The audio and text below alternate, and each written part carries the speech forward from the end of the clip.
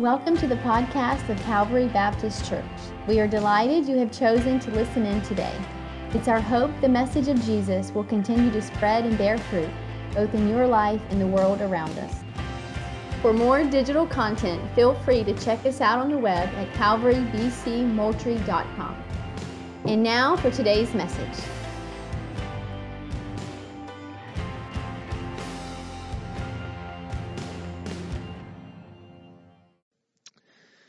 Well, like I said, we are continuing in a series this morning.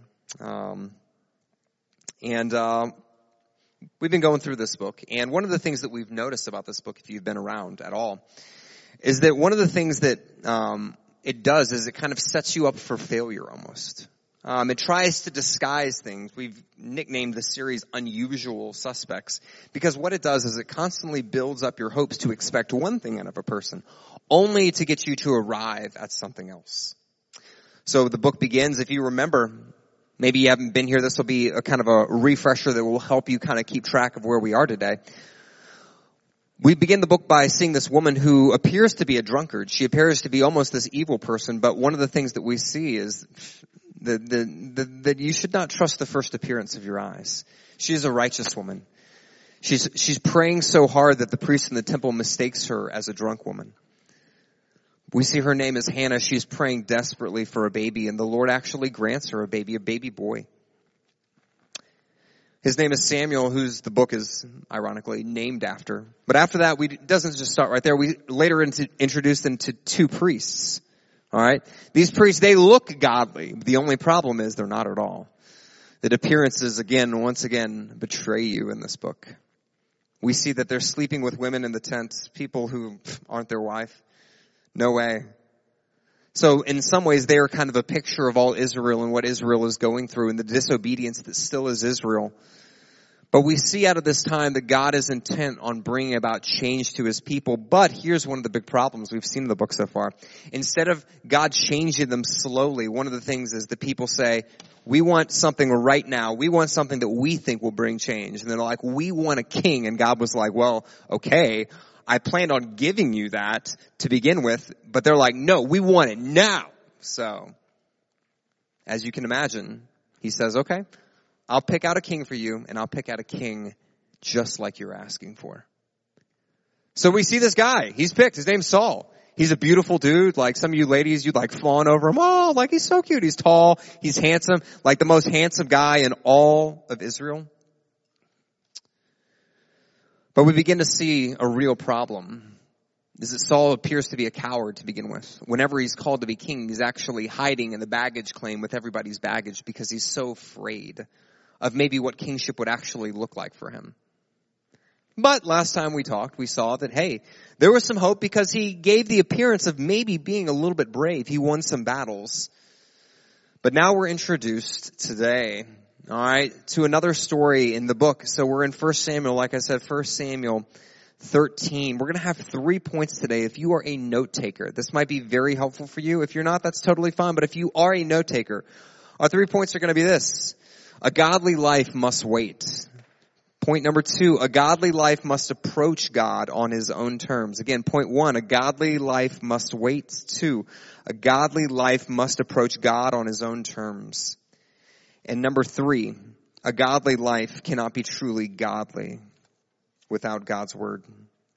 A godly life may not truly be godly without God's word. Let's read. Let's dive in. All right, we're going to read in verse 1. Here we go. We're going to go from verse 1 to verse 8. It says this. Saul lived for 1 year and then became king. And when he had reigned for 2 years over Israel, Saul chose 3,000 men of Israel. 2,000 were with Saul in Michmash in the hill country of Bethel. And 1,000 were with Jonathan. That is Saul's son, by the way. They were with Jonathan in Gibeah of Benjamin. The rest of the people he sent home, every man to his own tent. Jonathan defeated the garrison. If you don't know what a garrison is, think of like a fortress, by the way. So Jonathan comes in. Jonathan defeats the fortress, the garrison of the Philistines that was at Gibeah. And the Philistines heard of it. Uh-oh. And Saul blew the trumpet throughout the land, saying, let the Hebrews hear. And all Israel heard it. They heard it and said, that Saul had defeated the garrison of the Philistines, and also that Israel had become a stench to the Philistines. And the people were called out to join Saul at Gilgal, and the Philistines mustered to fight with Israel 30,000 chariots and 6,000 horsemen and troops like the sand of the seashore in multitude. They came up and encamped in Michmash to the east of Bethaven. When the men of Israel saw that they were in trouble, for the people were hard pressed, the people hid themselves in caves and in holes and in rocks and in tombs and in cisterns. And some Hebrews crossed the fords of the Jordan in the land of Gad and Gilead. Saul was still at Gilgal, and the people followed him trembling. He waited 7 days, the appointed time by Samuel. But Samuel did not come to Gilgal, and the people were scattering from him. Interesting way to pick up where we are this week, isn't it? All of a sudden we see Saul appears brave, and now the first thing that we're picked up on is dropping into the story. He's got 3,000 troops. You might not have a military background, all right? 3,000 troops, maybe a particularly large amount of people that we read. So he splits up his forces. He takes 2,000. He sends 1,000 with his son Jonathan, all right? And what they do is Jonathan conquers one of the fortresses of the Philistines. One of the things you're thinking, you're like, are they just going out like wrecking people's day? No. The Philistines were their neighbors to the west. Super violent people, super dangerous people. So they were actually invading Israel. So one of the things Saul does is like, all right, let's knock out some of these fortresses. Let's push them back. Boom. We're going to be good. So everything appears right. They knock out a fortress. They got 3,000 men. Did you notice what happened next? Look down at verse 5. And the Philistines mustered to fight with Israel 30,000 chariots, 6,000 horsemen and troops like the sand of the seashore in multitude. It's interesting, if you are someone who's not super comfortable with reading your Old Testament, this is something that's going to be particularly helpful for you. So if you have a car, let me ask you this. So let's just pretend you guys, like you all drove here today. Mostly, I'm guessing nobody maybe took a bike. Nobody probably walked here. Most of you probably drove here. All right. So let me ask you, would you buy a car if it would not go in reverse? Think about it. Would you? Most likely not, because if you ever got into a corner, you probably would have to sell the car because it couldn't move. All right. You see that, right? So your car naturally has to be able to move forward and backwards, right? In the same way, when you are reading the Old Testament, one of the things that you have to do is you cannot, for instance, you and I, we can't read that like we do a book, like bum, bum, bum, bum, bum, bum, bum, bum, bum, bum, bum, bum, bum, up and down, up and down, up and down, next page, next page, next page. One of the things that we have to do is we have to be able to sometimes back up. So we see all of a sudden what? They muster 30,000 troops. Pause. If you reverse that engine and go backwards, let me ask you, how many troops did Israel have? Do you remember? 3,000. Now, all of us are not math people here today. I was not super strong at math. That's okay. All right. My life has turned out okay. So if you are not maybe particularly strong at math, all right, or maybe you are this morning, let me ask you, how far are they outnumbered? Can you do the math? They're outnumbered significantly right here. Probably around 1 to 12. So let me ask you, if you were in a war and you were fighting and you were outnumbered 1 to 12, what would you probably do? I will tell you probably what some of you would do. Look at verse 8. When the men of Israel saw that they were in trouble. Oh yeah, they were in trouble, all right. For the people were hard pressed. The people hid themselves in caves and holes and rocks in tombs. That's right, in tombs. They straight up dug up tombs, hopped in the crypt, and closed the door. They knew something was wrong. They are waving the white flag, and all of a sudden, what happens in the story? Did you notice? All of a sudden, all of the attention, it turns to our king, to Saul. Verse 8, what does it say? He waited 7 days, the time appointed by Samuel.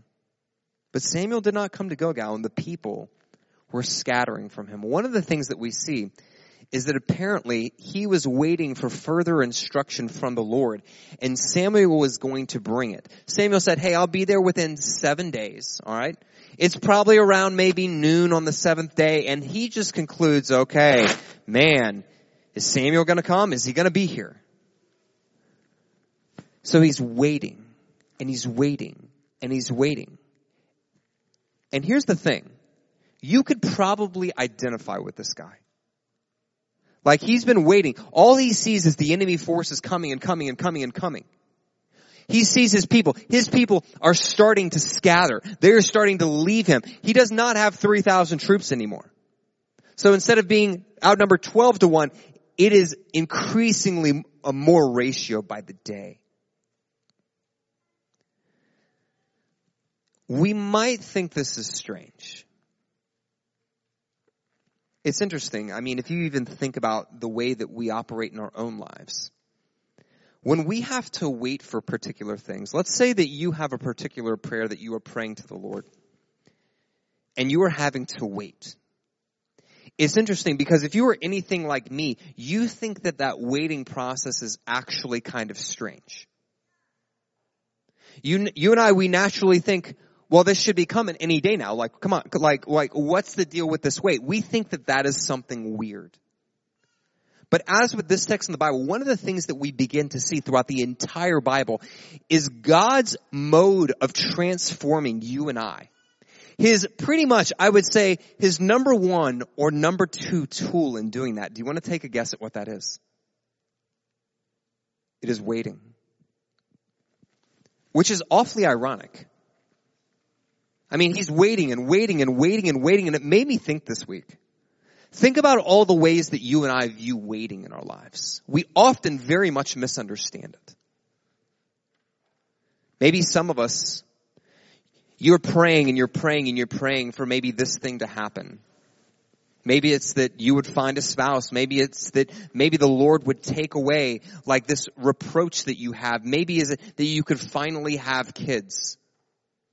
Maybe it's that you could finally get this job and end this other silly, quote, silly job that you're doing. And many of us, one of the things that we do, we view waiting as if God is somehow displeased with us. So therefore what he's doing is he is punishing us, right?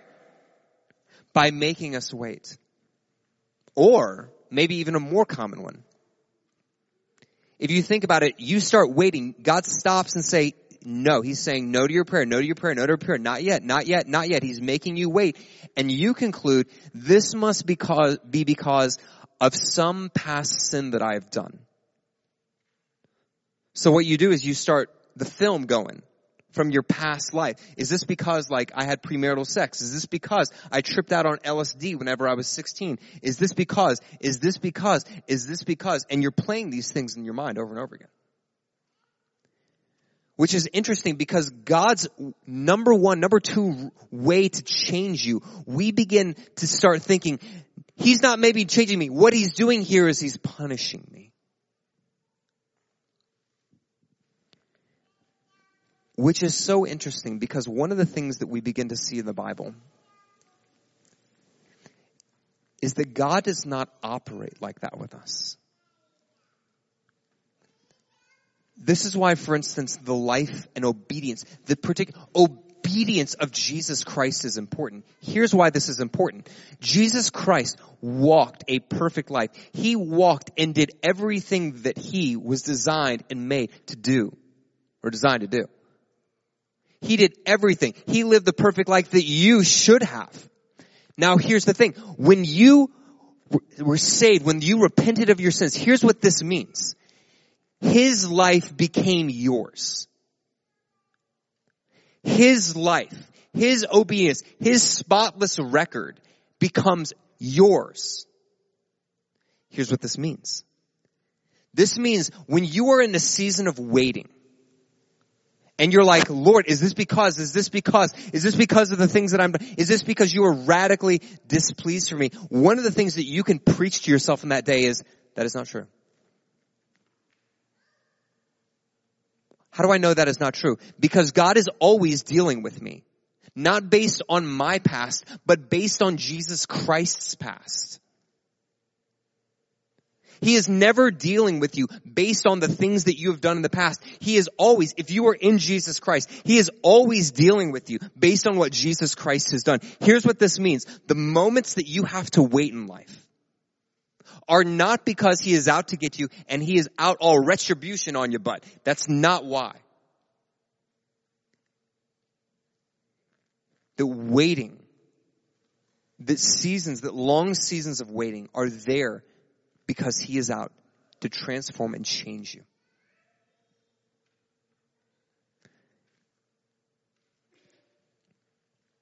One other way I thought this week that we maybe misunderstand waiting. We begin to think when we're waiting that life is unfair. Like, you know what I'm saying? It's unfair that she has a husband, but I don't. That he has a wife, but I don't. That she can give birth and I can't. That he has this job and I don't. That they have this nice house and I don't. Like, you see this, right?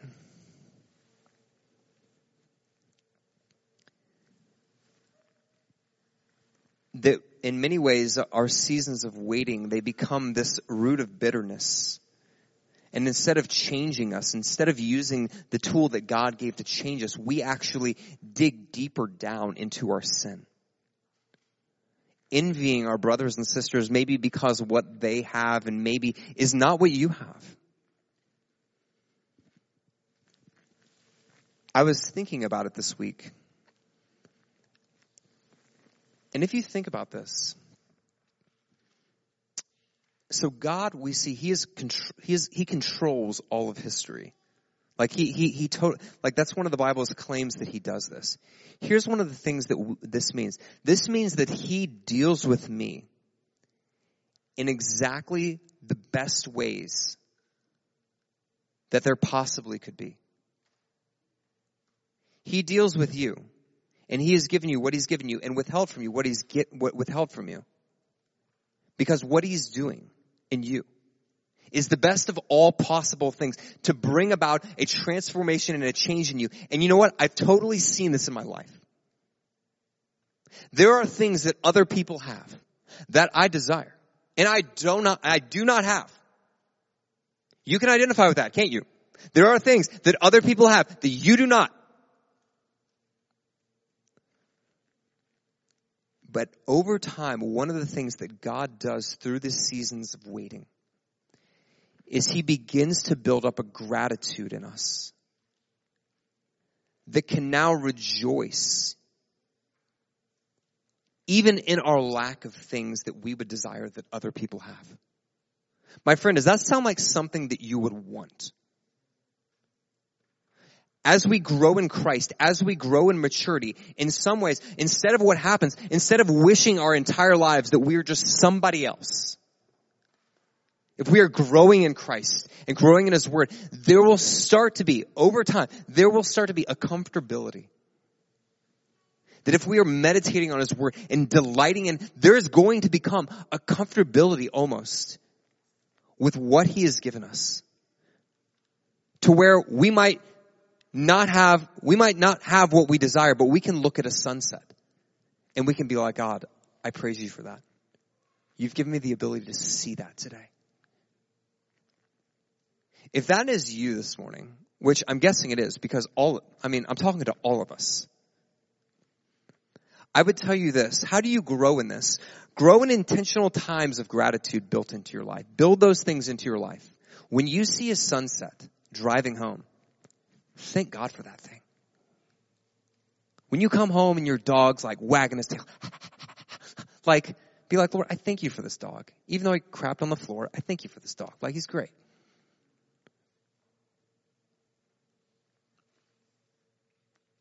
Whenever you fill up at the gas station, thank the Lord for it. Build into your life intentional times of gratitude where you're constantly thanking Him. And one of the things you will notice is that thankfulness and gratitude will begin to weed out discontentment in our lives. That's one of the things that you want to live a content life in Jesus Christ. And I'm not saying this is going to be perfect. Build in times and ways and opportunities of gratitude that you will always do. Some of you guys know when I pull into the gas station, I pump my gas. I always carry a pen with me. One of the reasons I always carry a pen, if I go to the gas station, I get my receipt. I'm like, thank you, Lord, for this gas. You are my provider in every way, and I can trust that whatever I need. And I'll write a different thing every time. I'll fold it up. I'll stick it up here in my visor. What's that doing? That is putting into your life ways of gratitude and thankfulness that the Lord will use. Saul is waiting. So what will he do? Will he be disobedient? Or will he be obedient? Will he walk with God? Will he not? Let's keep reading. What does it say? We'll start in verse 8 again. He waited 7 days. So Saul, he waited. He waited 7 days, the time appointed by Samuel. But Samuel did not come to Gilgal, and the people were scattering from him.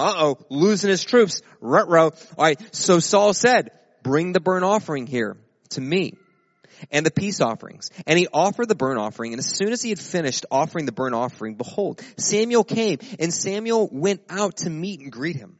Samuel said, what have you done? And Saul said, when I saw that the people were scattering from me and that you did not come within the days appointed and that the Philistines had mustered at Michmash, I said, now the Philistines will come down against me at Gilgal, and I have not sought the favor of the Lord. So I forced myself and offered a burnt offering. And Samuel said to Saul, you've done foolishly. You've not kept the command of the Lord, your God, with which he commanded you. For then the Lord would have established your kingdom over Israel forever. But now your kingdom shall not continue. The Lord has sought a man after his own heart, and the Lord has commanded him to be prince over his people, because you have not kept the commandments of the Lord. Now pause. You might have just read that, and you just might have been confused. You might have been like, what did he do? Like, he didn't kill nobody. Like, he didn't, what are you talking about? What did he do wrong? Samuel apparently says this guy is doing something wrong. Like, I don't get it. Okay. Little about 30-second background that'll help you. In the Old Testament, God established pretty much 3 offices. All right. 3 different offices. You could almost think of them as executive, legislative, and judicial. Not really. That's kind of the branches of our government, you see. So here's one of the things that we see. He had 3 different offices, really. One was a prophet. Now, when we think of prophet, we think of like Pink Floyd tripping, like having visions. That is not what the prophets did. All right. Here's what they would do. They reminded people of their relationship with God. They taught people. They showed people how they could better repent and follow God. They occasionally would offer sacrifices on behalf of people, and occasionally they predicted how God's future Messiah would change everything. So prophets, that's one. That's what Samuel is. 2, priests. They were the ones in charge of like the religious services in the Old Testament. So if you were in the temple or the tabernacle, those were your guys. They would also teach people. The last one, the king. This was pretty self-explanatory, right? Saul is this. He would rule over the people. He'd pass laws that coincide with helping the people better love their neighbor as themselves, as well as provide military and political leadership for the nation. So you see that, right? So these weren't designed to cross over. So what does Saul do? Remember, he is a king. And one of the things that God did separately, he said, I'm going to divide up these 3 things. So the king is not going to do the duties of the priest. The priest is not going to do the duties of the king. So Saul actually steps beyond his job description. Now, did Saul know this? You bet he did. After all, what was going on? The people were scattering. He wanted God's favor. So he's like, all right, I'm going to sacrifice, and then we're going to win this thing.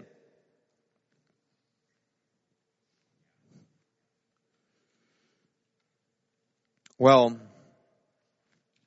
that's what he thought, right? Until who shows up?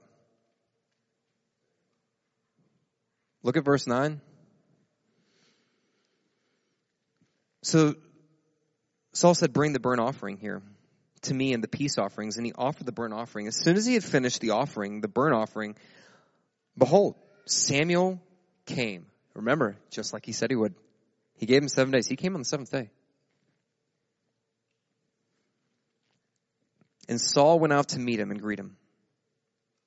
Samuel said, what have you done?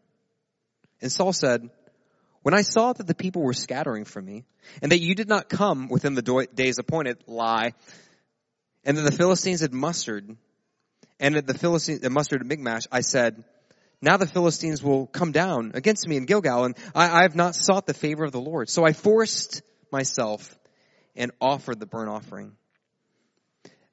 Did you notice something really interesting about his reply? I think Hillsman's got this actually up on the screen. Let's see. Let me ask you. I'm going to give you about 20 seconds of silence here. All right.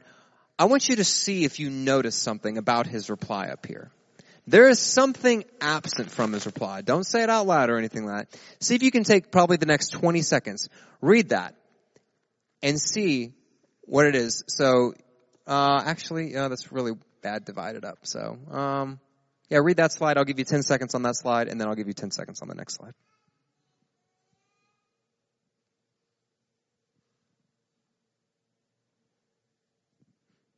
Next slide, Hillsman.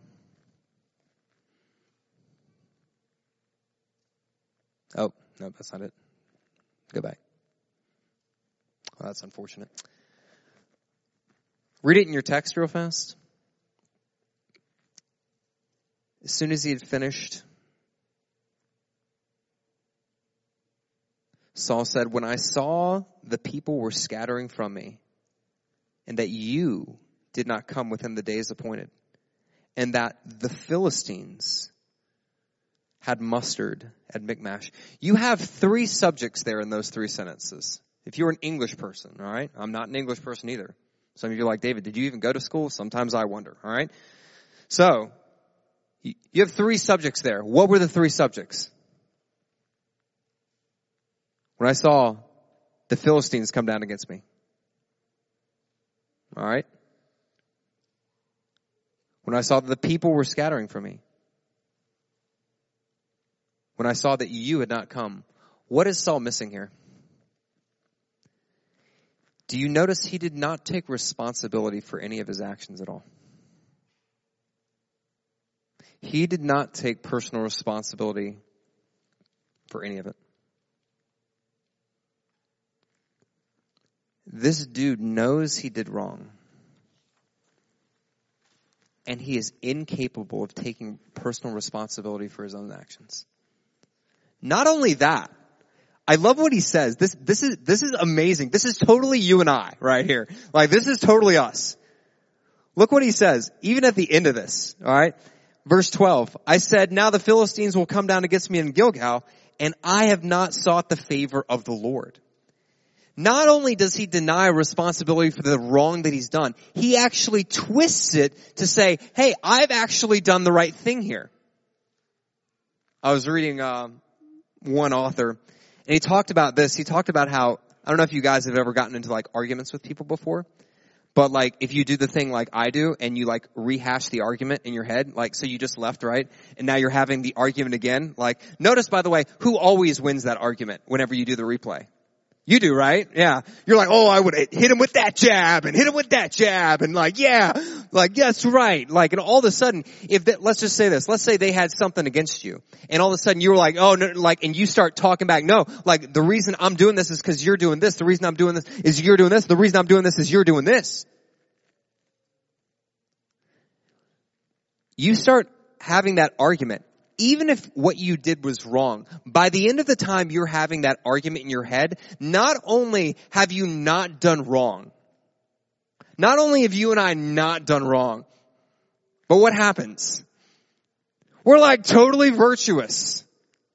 We totally did the right thing. And if they just saw like our motivations, and if they just saw then they would know.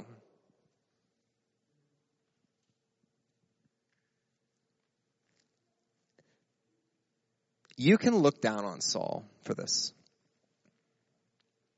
Maybe you're new to Christianity. Maybe you're someone who's maybe you're a guest today. Maybe whatever it is. And you come to the idea maybe that Christianity is this idea that you have a lot of good people that are running around that do morally decent things. And one of the things that we actually believe is that we ourselves are completely and holistically self-centered in everything that we've done. That the good news is not that we're decent people and that God saved us. The good news is this, is that we were all closet narcissists, constantly thinking about ourselves. And that God actually came down from heaven and rescued us.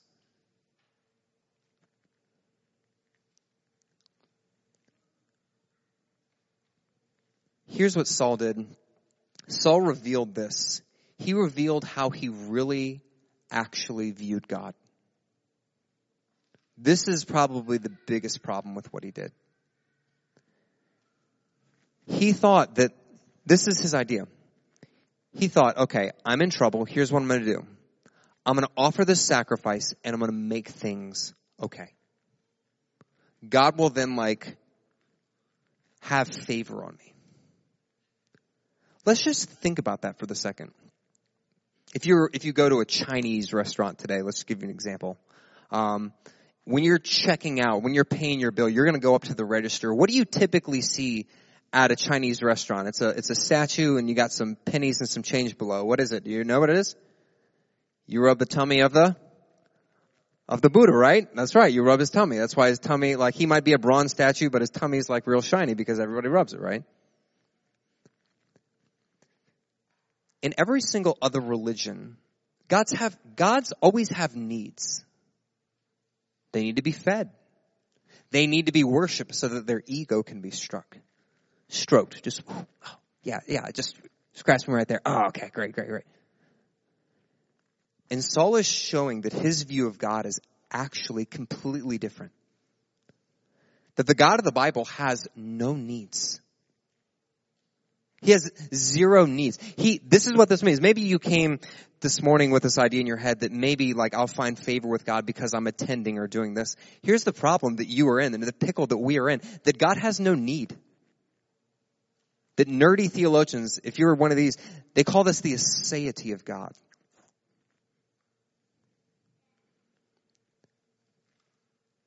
That Saul thought just by throwing this offering on the altar that God would, scratch the itch that he has. But the only problem we see is throughout the rest of the Bible, God shows that he's not like that. I think of, there's two little girls in this congregation who constantly give me stuff. So Reagan and Becca. So they give me these little pieces of artwork, right? They'll just bring them to me some days. It's awesome. I love it. They'll give them to me all the time. So if you walked into my house, you'll see all these artwork. There's a few more for you guys. They brought me, Ari's brought me some, Josie's got me some.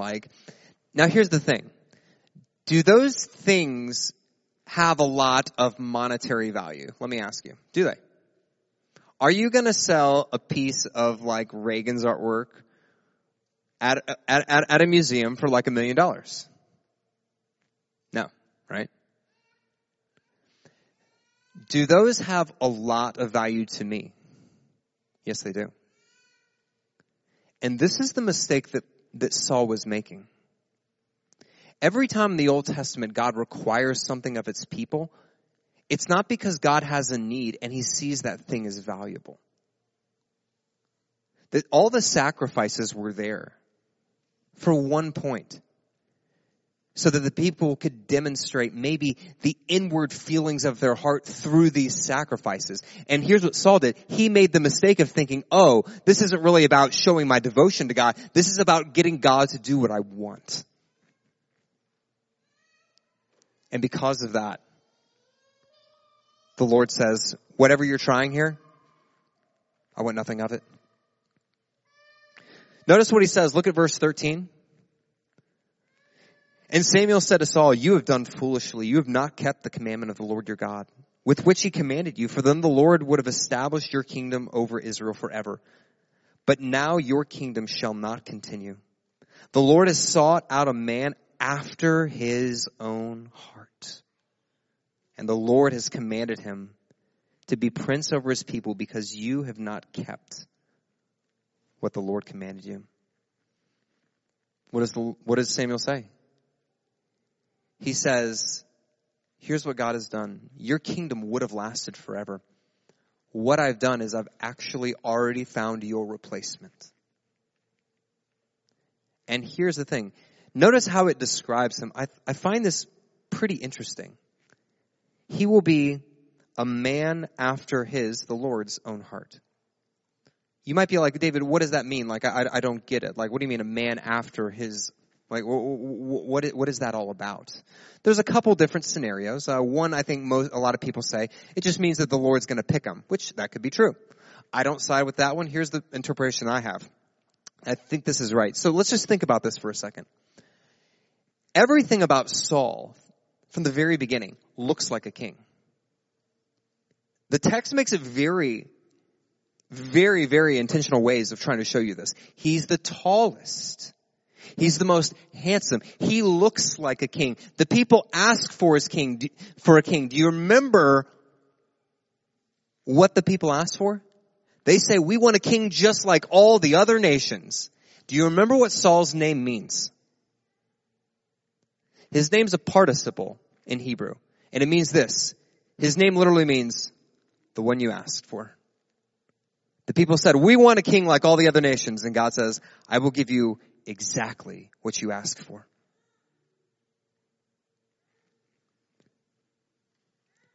And here we see what God says is he's going to raise up another king.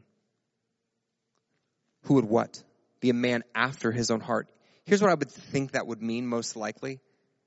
That he loves the same thing that God loves the most. That God loves his own glory and fame the most, and so will this man. That Saul was out for Saul at the end of the day, but the difference is that there would be a king who would come along who is out for God's glory, and he would love God with all his heart. You know, this is true, and we're about to be introduced to this guy a couple chapters later, but it is even more true. Because like I said, we can sit back and hate on Saul all we want. We can hate on him and be like, how could he do this? All this is a picture of you and I and every human king and every person who gets power. Like this is a picture of humanity. This is us.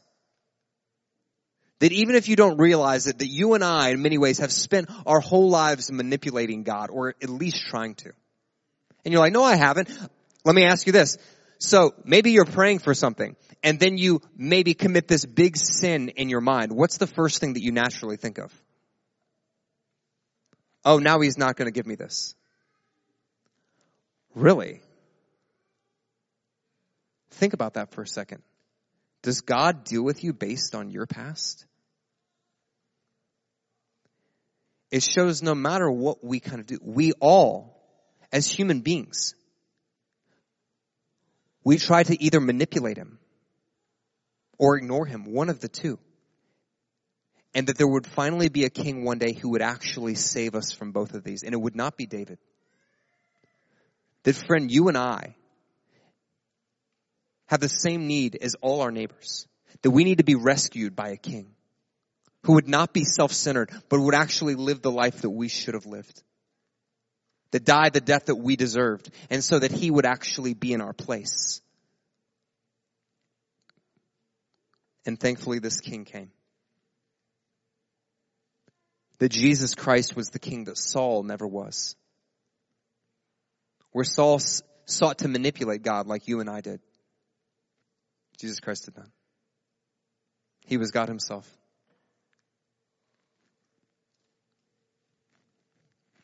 And this is where we end today. Point 3, a godly life cannot be truly godly without God's word. Let's look at verse 15. And Samuel arose and went up to Gilgal. The rest of the people went up to Saul to meet the army. They went up to Gilgal, to Gibeah, to Benjamin. And Saul numbered the troops who were present with him, about 600 men. And Saul and Jonathan his son, and the people who were present and stayed with Gibeah and Benjamin. But the Philistines encamped at Michmash. The raiders came out of the camp, and the Philistines in 3 companies. One company turned towards Orpah, the other Shual. Another company turned towards Beth-horon. And another company turned towards the border that looks down on the valley of Zebaim, toward the wilderness. Now there was no blacksmith to be found throughout all the land of Israel, for the Philistines said, lest the Hebrews make themselves swords and spears. But every one of the Israelites went down to the Philistines to sharpen his plowshare, his mattock, his axe, and his sickle. And the charge was 2/3 of a shekel, and the plowshares and the mattocks 1/3 of a shekel, for sharpening the axes, for setting the goads. So on the day of battle, there was neither sword nor spear in the hand of any of the people with Saul and Jonathan, but Saul and Jonathan, his son, had them. And the garrison of the Philistines went out to the pass of Michmash. You might be thinking, that's an odd way to end the story, and you would be right. One of the things it shows is the dire situation. So there were no blacksmiths that belonged to Saul. Here's what that means. Nobody in Israel could make swords. They had 2 swords. What was stacked against them was they were completely outnumbered, which was ironic.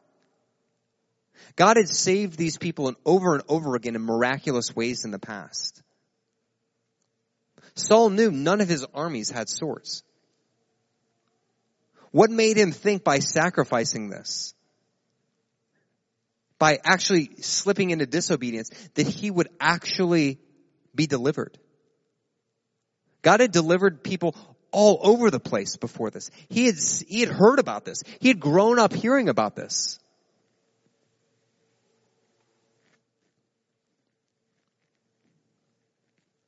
And the worst thing of all, Samuel leaves. The person he was supposed to get God's word from to know what to do. And he continues on like normal.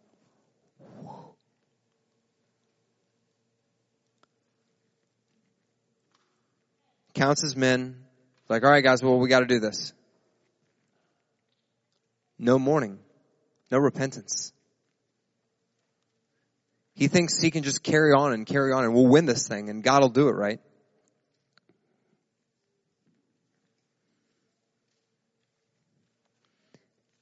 I think this is a reminder that our efforts always must be tied to something.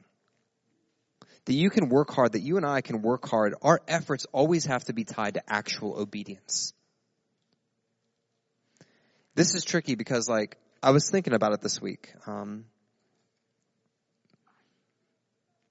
think we live in a community. If you think about this aspect, since I've been here about 10 years. And if one of the things you notice about our community, we have tons of strengths. We have tons of gifts. We got tons of, so Friday nights, man, we got better Friday nights than anybody else. I love some South Georgia, Colquitt County football. Dude, we got the Friday night thing down. We do a lot of things good. We do farm. We have tons of talents. One of the drawbacks, one of the hard parts about our community, if you think about it, is that when it comes to spirituality, we think that everything that glitters is gold. It's almost like a dog with a squirrel. That we live in a community that if any kind of spirituality is actually shown, it's automatically taken to be, this must be from God. And that this must be from God. It must be legit. It must be the real thing. It must be good. It must be and I'm thinking, really though? Saul, he does a religious act here. You would think, if you were just an outward looking at this, you'd be like, oh, he must be pleased of the Lord. And one of the things that I think we can see from this is everything that glitters is not gold. That there is a call for you and I, and for our churches in this county, if you think about it. That we live in a very lost place. that your neighbors, that you're and my neighbors, they might speak of God, they might talk about him at moments, but there's no obedience, there's no change in their life, there is no Christianity there, even if, let's say, they were baptized maybe when they were 7 or something like that. I think this is a reminder of the job that you and I have before us. That the churches of our county, the job that is before us, that we at our very heart are evangelists, that people can actually operate in a world of like Christianese, Christian-ishness, and still be doomed. But brother and sisters, like Samuel, we are one of your and my jobs. We get to show people the beauty of who Christ really is. To leave behind this superficial godliness and embrace the God who is actually living, moving, working, and who acted in human history. Like, that is awesome.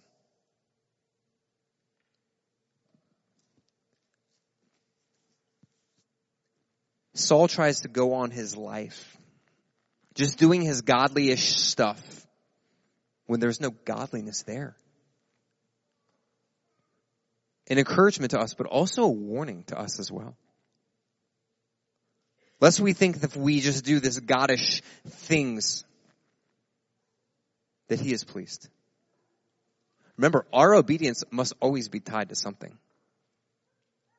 If your godliness is just doing things that you think God would like, let me suggest to you that might not be a good idea.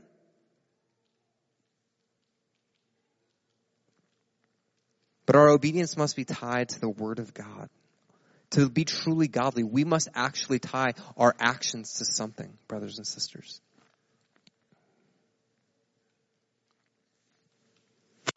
What can we take out of this today? Wow.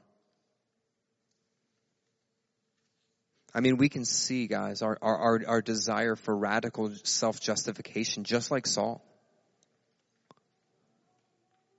That one of the ways that God actually grows us is through the reproofs of others. Here's one way that maybe can be very helpful for you in that. Quick application point. If someone, and this comes from someone who's been, like, I've been reproved by many people in my life. If someone comes with a reproof against you, even if you have something against them in that moment, do not bring it out. Just listen. Take notes. Listen. And you might be saying, David, well, what if what they're saying is only like 10%, 15% true? Then here's what's going to happen. When you go home and you put that before God, that 10%, 15% of you is going to change. Can you talk to them about stuff later? You totally can. But if you're in the process of that with somebody and someone wants to talk to you about things that you're doing wrong, be silent, listen, and write down. It will do much good to your soul. That because of Jesus, we can actually take personal responsibility for the things we've done wrong. While the world walks around and pretends like, you know what, they didn't do anything wrong, it's everybody else's fault. We're like, you know what, I'm pretty sure I do some horrible and wicked things and I need to change.